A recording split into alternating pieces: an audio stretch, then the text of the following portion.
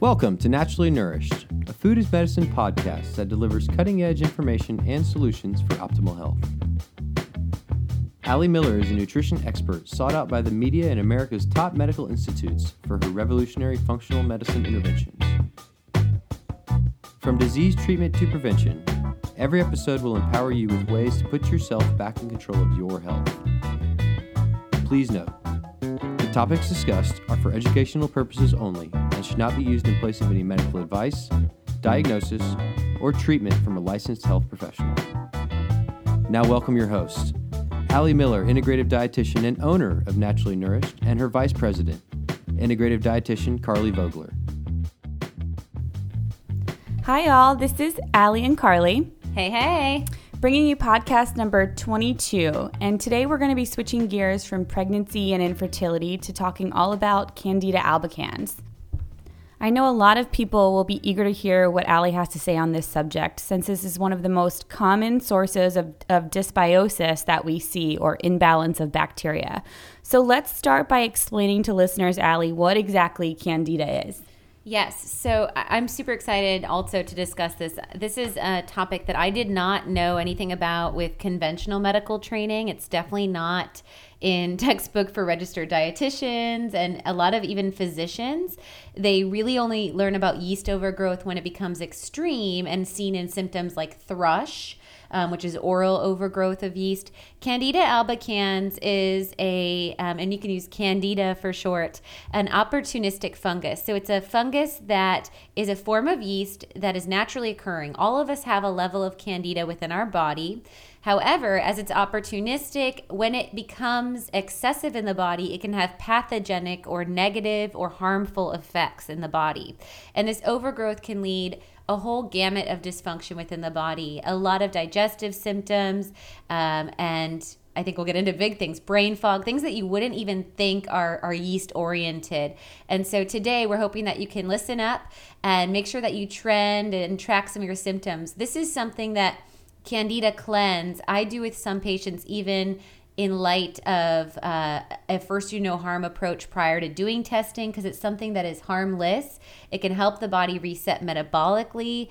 And it's something that I mentioned in the episode on my first trimester of pregnancy that I've done myself personally. And Carly, you've done, I think, a couple Candida cleanses as well, right? Definitely a few. Yes. So both of us have experienced beneficial outcomes from doing a protocol that we'll get into.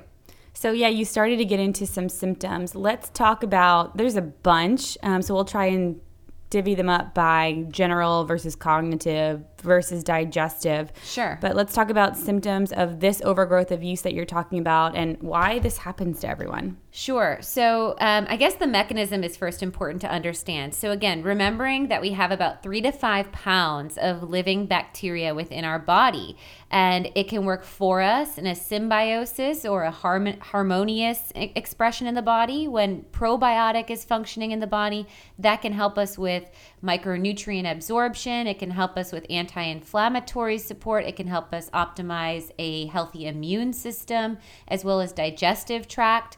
But when this becomes dysbiotic or imbalanced, especially with yeast, there tends to be a lot of toxic byproducts that are released from the yeast cultures. And the yeast themselves eat off of what the human itself consumes.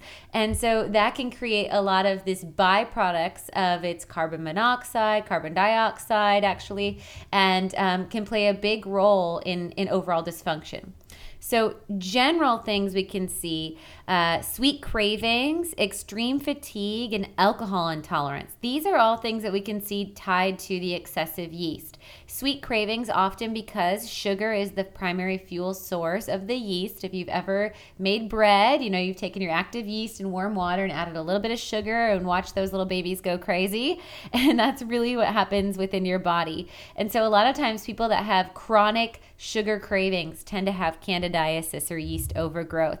The fatigue occurs because of the die-off or the byproducts of the yeast as they metabolize those sugars. That can create a lot of fatigue within our system. And then alcohol intolerance can be because the liver sometimes gets taxed to try to process the die-off of the yeast. And so the liver is overburdened with the toxins, and that can drive excessive alcohol in the bloodstream or more neurological or cognitive dysfunction. That's the next one on here is cognitive. And I think so many people come in talking about brain fog, which can really inhibit your day-to-day life in an extreme way. And I think a lot of people want to blame hormones on that or aging, and want to take their ginkgo or certain different supplements, and they might be masking the symptom.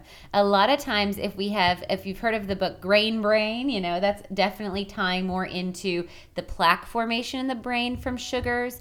But we're talking about brain fog from the yeast actually occurring in the cognitive elements. So this can play a role with memory. It can also play a role with mood regularity. Remember, in the gut is where we manufacture our serotonin and also our melatonin.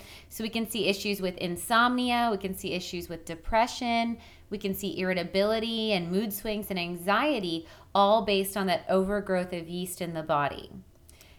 The next one on here is digestive, and I think this is probably the one that most obvious. Yeah. And so now this is yeast overgrowth, or SIBO, or small intestinal bacterial overgrowth, is where people will describe having a food baby. So it's not necessarily based on how much you consumed at that meal. It's not going to be an immediate onset. It's going to be a progressive bloat that gets more severe throughout the day because literally your belly is brewing beer or making bread. And so what you're eating is being fermented and consumed by the yeast or bad bacteria overgrowth, and they're releasing these compounds, this carbon dioxide, which is creating this bloating and distension, and it's very palpable. Like, people might literally be mistaken for being in their second trimester of pregnancy, not pregnant at all, based on that bloating and that fermentation. To the point where your pants actually can't fit. Right, which is so uncomfortable. So bloating or distension can be seen. Also, of course, gas. So whether it's flatulence and passing gas or belching. And then we can see irregular bowel, as far as both constipation and diarrhea can be yeast caused. And that can even lead to things like itchiness in the rectal area. This is usually tied also to hypochlorhydria or too low of stomach acid. And what's interesting, again, is that if we're taking a proton pump inhibitor like Nexium or Protonix, those medications inhibit our hydrochloric acid, or a healthy gastric juice, or a healthy pH in the stomach. And that buffered stomach environment, or hypochlorhydria, hinders our digestive function and also sets up more opportunity for the yeast or bad bacteria to overgrow. So it kind of creates this vicious cycle. And then as the yeast overgrows, they continue to drive a more buffered environment. And so it creates this abnormal, undesired pH, which only proliferates more of the overgrowth of the imbalance.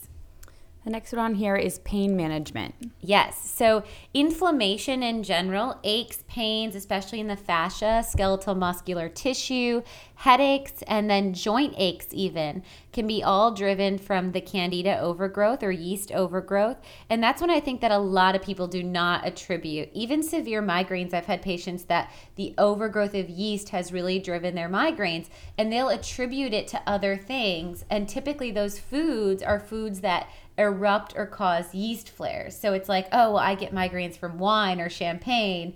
Well, and champagne is a yeasted beverage, or it might be the gluten in the bread when it might actually be the baker's yeast in the bread itself. And up next is immune dysfunction, which is pretty widespread. Absolutely. It's a big one. So immune dysfunction beyond autoimmune disease, we can see susceptibility to bacteria or infections. This also ties in with that buffered pH in the body. So it's this suboptimal whole body system of imbalance. And then we can see increased food and chemical sensitivities. So as we've spoken to this concept of leaky gut before, if you have yeast lining your gut lining, and your gut has those finger-like projections, the microvilli, which are supposed to scoot food particles down the gut. That's the surface area of where you absorb micronutrients. Well, if you have yeast coating that surface area, you're going to become micronutrient deficient. And also there could be gaps within those finger-like projections, and that's where larger food particles are going to leach into the bloodstream, and the immune system goes haywire. Just like high pollen day, it responds to excessive antigens coming in through your digestive tract. So that leads to more food and chemical sensitivities. Next up is dermatitis. So we talked about dermatitis from the detox elements. Dermatitis definitely has a high, strong correlation with yeast as well. We can see cystic acne, rashes, eczema, hives.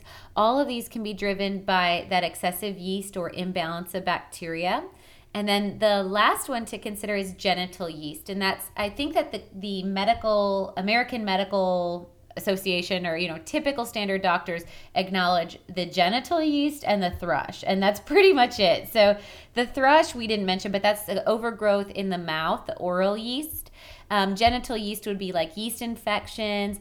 Actually, men can get genital yeast as well. And then even UTIs, it's a urinary tract infection or bacteria overgrowth, can be driven by that dysbiosis or that candida. So these are definitely some wide-ranging symptoms. I'm Yes. sure everybody out there thinks they possibly have it at this point. Yes. But there's one more really bizarre one that I just wanted to touch on that you kind of spoke about, but this autobrewery syndrome. Yes. So I mentioned, that distension or bloating can be like the body trying to brew beer in itself. And actually people that have this yeast overgrowth can actually get quote unquote drunk by excessive carbon dioxide production. It can actually play a role with dizziness, vertigo, cognitive decline or dysfunction, and a little bit of a woozy-like symptom. And they do get that significant distension or bloating. So it's that yeast, that rising loaf of bread in their body that actually releases an alcohol-like effect based on the fermentation. And that's getting drunk without drinking any alcohol. Yes. Very weird. Uh-huh. So for all those people who are sitting there wondering if this is the cause of all of their issues, how can people find out if they have Candida? What kind of tests are available? So one thing you can do is you can look at a blood test. So the blood tests that are available, there's an antigen test that looks at Candida antigens if your body or immune system was fighting Candida, as well as the MRT test. And the MRT test is one of the most popular panels that we run at Naturally Nourished. The MRT test looks at 150 foods and chemicals, the Candida being one of those chemicals, and it assesses also for the inflammatory response by the immune system based on the presence of that chemical. I will say, though, that with both blood tests, you can get elevated antigens or elevated inflammatory processes to the yeast after having eradicated or removed the yeast from the body. So sometimes you can get a false positive if you do the blood too close to a cleanse, because your immune system is responding. What they're doing in that test is they're inducing the yeast to your blood, and your blood is like pissed off by it, because your blood has made awareness that it is angered by that compound. So on its own, that's not really the best or gold standard diagnostic criteria. We would really want to look at a stool test. A stool test is going to be a great way to look at if there is different forms of fungus in the stool, as well as dysbiotic bacteria. And then if you're looking to distinguish between small intestinal bacterial overgrowth, you could look at a hydrogen breath assessment. And there's also a urinary test that we can do to look at the organic acids, which are the byproducts within the body, and those can look at yeast overgrowth. However, as I said in the beginning, a Candida cleanse is something that you can do prophylactically, and by that I mean it's something that you can go through this 6-week protocol and actually support your system. Even if you did not have yeast overgrowth, it can kind of plow the fields of your gut microbiome and reset good beneficial bacteria. So I think that it's a good option and a most cost-effective way. We have actually on our website, which is really exciting, in our shop, some supplement bundles. And so I will refer to a couple different products and things that help to eradicate yeast. We have one bundle that's called Bacterial Reset, and then another one actually called Candida Cleanse. And so I'll walk you through that Candida Cleanse, bundle today. And that would be, to me, the most cost-effective and quick and easiest way to know, because you will experience some die-off symptoms, as we'll speak to, and you would be still supporting your system throughout the process, even if you didn't have the yeast. Absolutely. That's so helpful. So for all of those curious about where to start, let's talk about the food stuff before we dive into supplements. Yes. And just talk about what people can eat during this cleanse and what to avoid. Yes. So when we're looking at the diet, the first thing we want to focus on, again, is starving off the overgrowth of the yeast. So we're using this idea of removing the irritant. So that means that we have to both eradicate and kill off the yeast, which is going to require some antifungal support, but we also need to remove the fuel source from what's been strengthening the yeast overgrowth in the body. So the first thing to do is to restrict carbohydrates to a maximum of 60 grams a day. This typically is going to look like 2 starch choices of about a half a cup serving each. And we like to recommend doing starches only from starchy vegetables and legumes and avoiding grains throughout this entire process, because grains can have a very sticky influence on the GI tract beyond the element of the lectins and some of the controversial elements of grains. I don't like to recommend grains during a yeast cleanse because that longer fermentable element of them. You may, if you're stronger with your diet, even avoid beans and only do starchy vegetables, and that would put you at 1 cup total of starchy vegetables a day, plus about 2 fruit choices.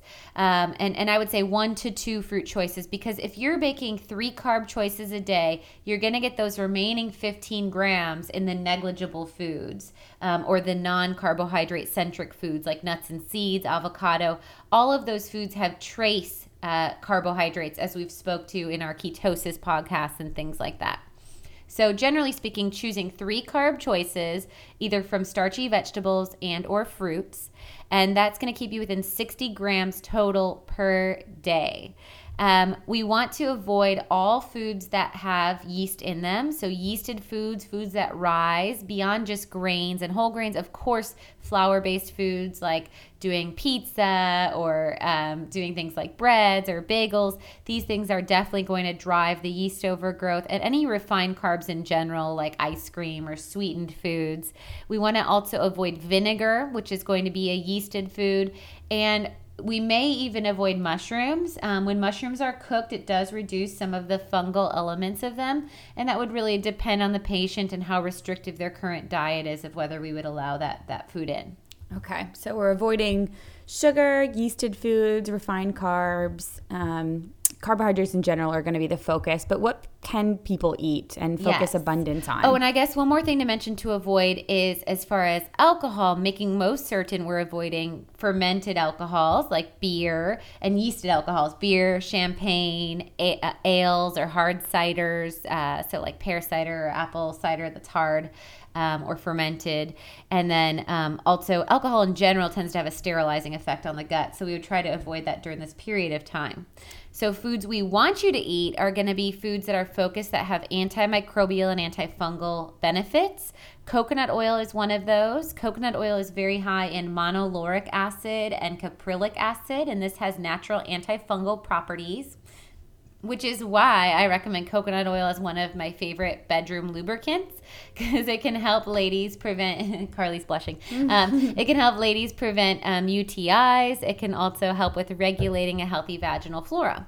And so coconut oil is one that you can use topically. Same thing for dermatitis if you're experiencing dermatological flares, and we think that the Candida is an element of that. Coconut oil would be a good application there. Coconut oil in the diet, eating it raw, adding it to smoothies, using it in your cooking.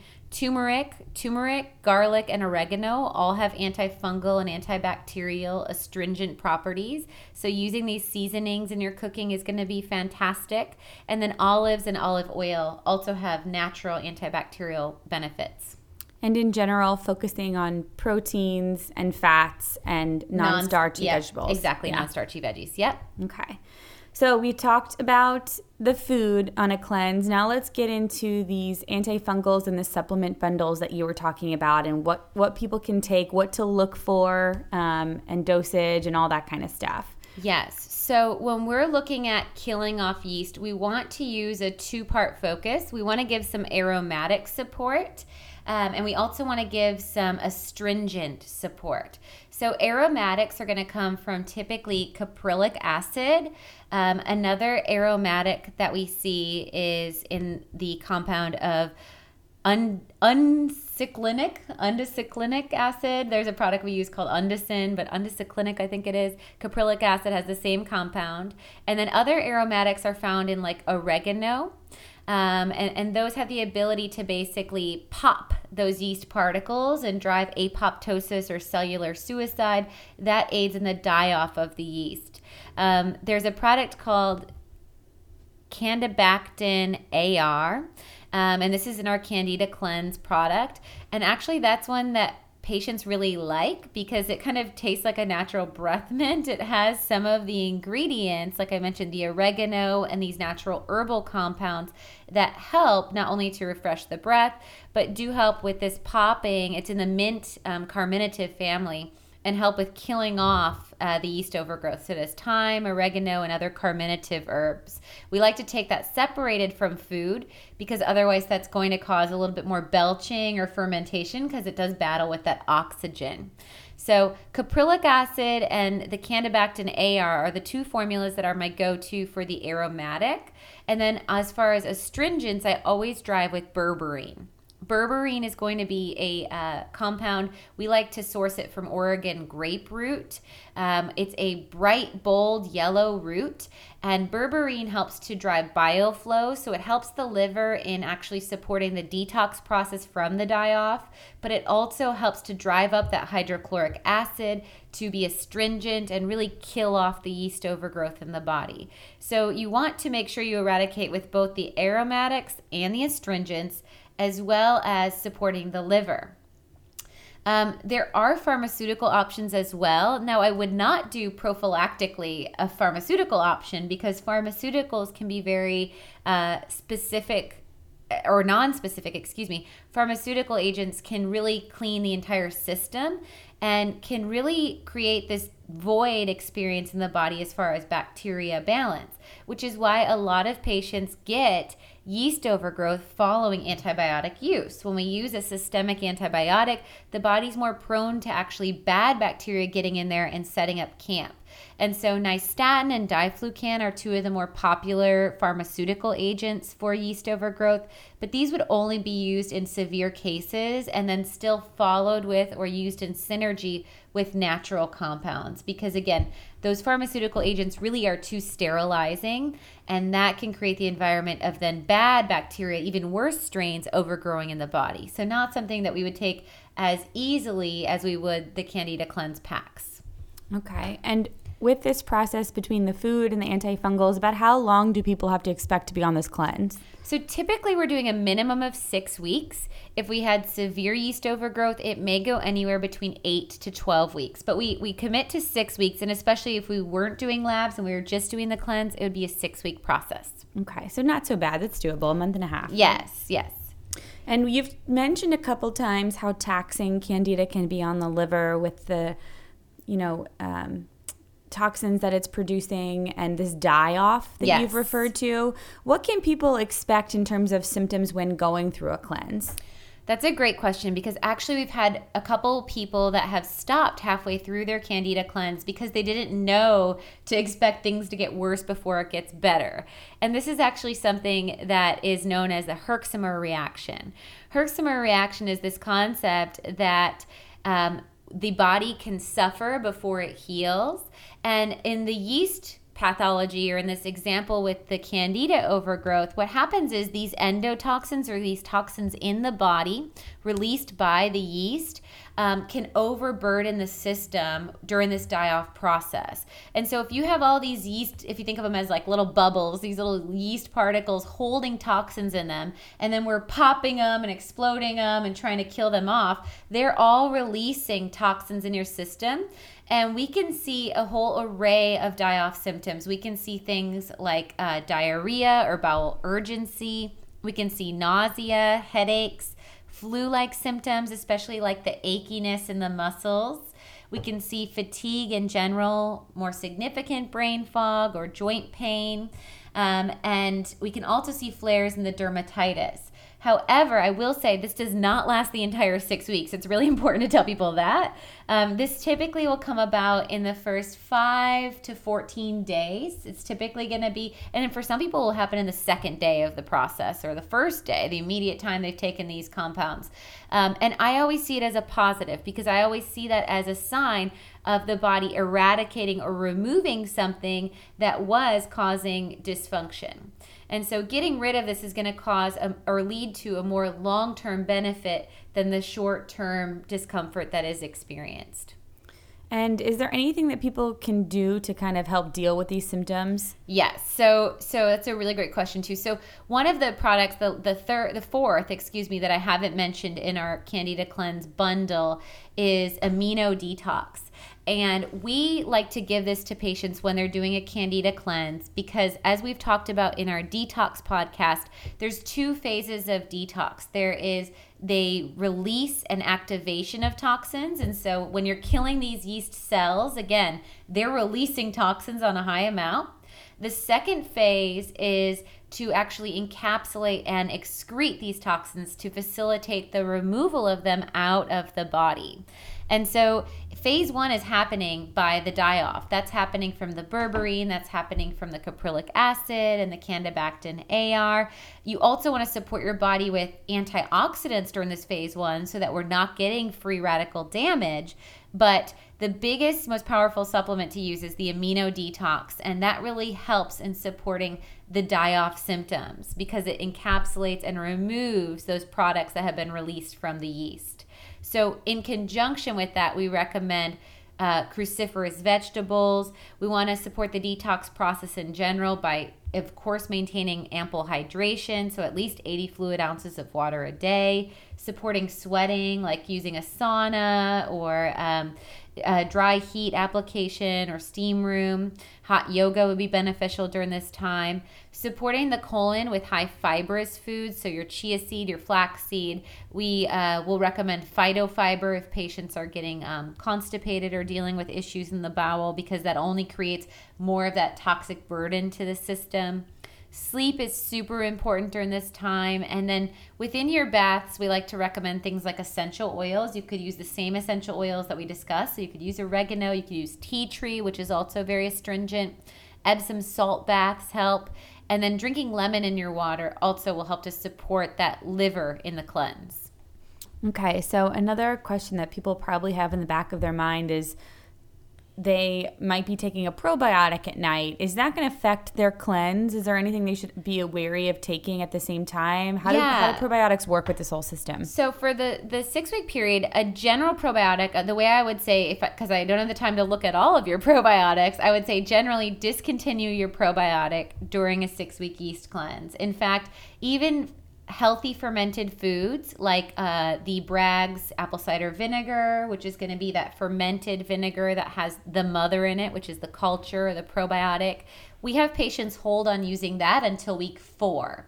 So we're really holding off on the probiotic foods, including things like yogurt or kimchi or kombucha. Some patients that have severe yeast overgrowth, we'd hold off on those the whole 6 weeks. Others can start to try at week 4.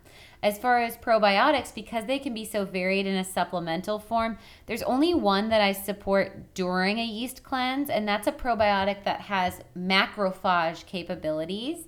And macrophage is the ability to eat away at bacteria die-off. So this is supporting hand in hand the amino detox. And the product that I'm referring to that we use is called ProbioticsCandida. So it has that word phage in there. We don't include it in our Candida Cleanse pack because it's not required for everyone. But if you wanted to include a probiotic the whole time, that's really the only one that I'd recommend.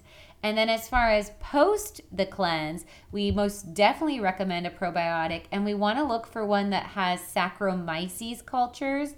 These are actually in the yeast family. So these are going to be found both in the apple cider vinegar and the kombucha, those liquid fermented beverages.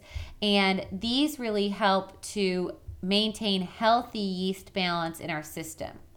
The product that I recommend for that, it's a Metagenics probiotic called Ultraflora Acute Care. And the Acute Care product is one that I recommend post Candida Cleanse. But during the 6 weeks, the big thing that we're targeting on is using those 4 products in the Candida pack. So typically we do the Candibactin BR with food because that's that berberine driving one, and that would be like 2 with breakfast, 2 with dinner. We do put suggested use on our website for you to help support this. And so again, the aromatics, the AR and the caprylic acid are taken without food. So typically like rise and 3 p.m. or midday. And then the amino detox, we take 2 to 4 a day, depending on how severe the symptoms are. So it could be taken at rise, lunch, and bed, or just like bookends, rise and rest. And that helps with those symptoms of the headache, the brain fog, the body aches, and so forth, and supports the liver and the cleanse. And then the probiotic foods would really be emphasized also post-cleanse, because we're really targeting this 6 weeks to hit hard and kill off. We don't want to be trying to build and fight at the same time. But towards the tail end of the cleanse, it is okay to start to bring in those synergistic beneficial cultures so that we don't completely cleanse too far and then leave the system raw and vulnerable to other bad bacteria strains. So let's just help people find what all these things we've been talking about. Sure. On the website, AllieMillerRD.com, if you click the shop tab, a green bar will pop up, and then just click nutritional supplements, and you'll see that there's a Candida Cleanse pack, and it's all of these supplements that Allie's referring to. Allie, do you want to tell anyone who this might not be safe for? As far as populations it's not safe for, I can't think of any. Just pregnant people, maybe? Oh, yeah. I was like, yeah, this is true. Yeah, anytime I'm like, I can't think of any medication interaction.